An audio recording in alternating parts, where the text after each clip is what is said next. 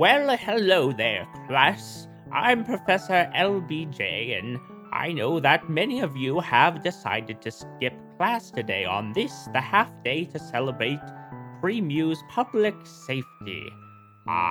For this occasion, I have prepared a special audio lecture for those who have chosen to not attend class. You may upload it via your neural network, VPN 128.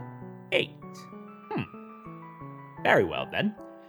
So log on to that. Today's topic is Premew itself and its long, storied past. Now, you may know that Premew was once the bounty of the world, full of every sort of mineral, animal, piece of vegetation that you could imagine. All except for Mar, of course, as that may only be found and mined below the waves of the NRC Union. Now, because of this bounty, Premew was sought out by adventurers and traders hoping for excitement and new markets for their lands.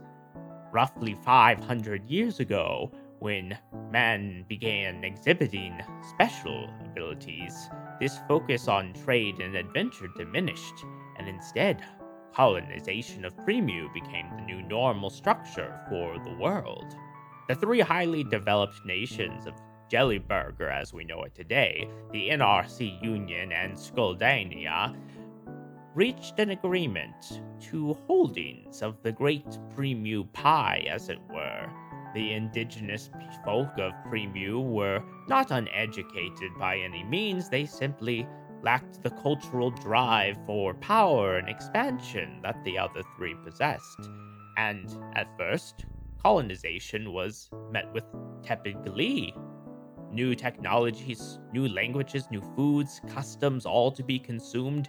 It pleased the palates of many who were native to Premew. For a time, things were well. It was 400 years ago that this peaceful exchange of culture, goods, turned to conquest as Skuldania moved its military into strategic positions across the continent, holding domain not only over native Primic land, but also encroaching on the sovereign holdings of Jellyburger and the NRC Union. This stand lasted for 2 centuries as Skuldania began building its forces of deterrence faster than any other nation could muster any sort of resistance.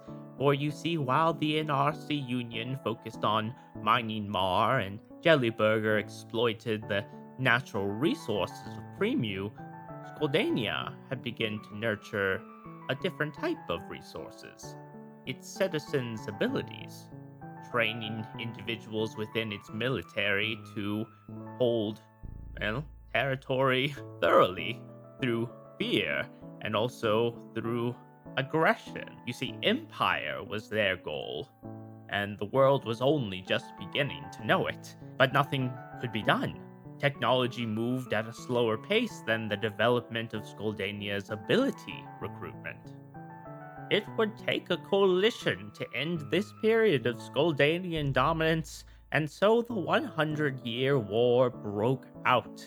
But that is a lecture for another day. Today, we celebrate just over 100 years of peace, but not all has been steady in the world since the war ended. Today, Premew does stand as a memorial to the past and a testament to the future.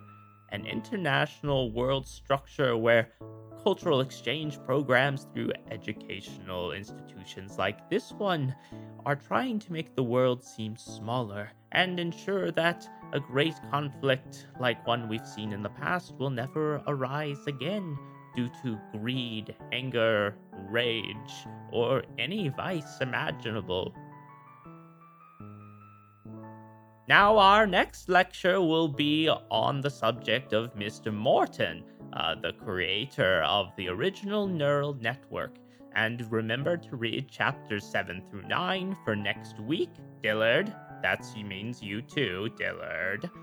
It's all about the discovery of Mar, our world's miracle ore, and how it makes our technology possible. It's quite fascinating. In fact, During my dissertation, I do remember some days of the. You've all left.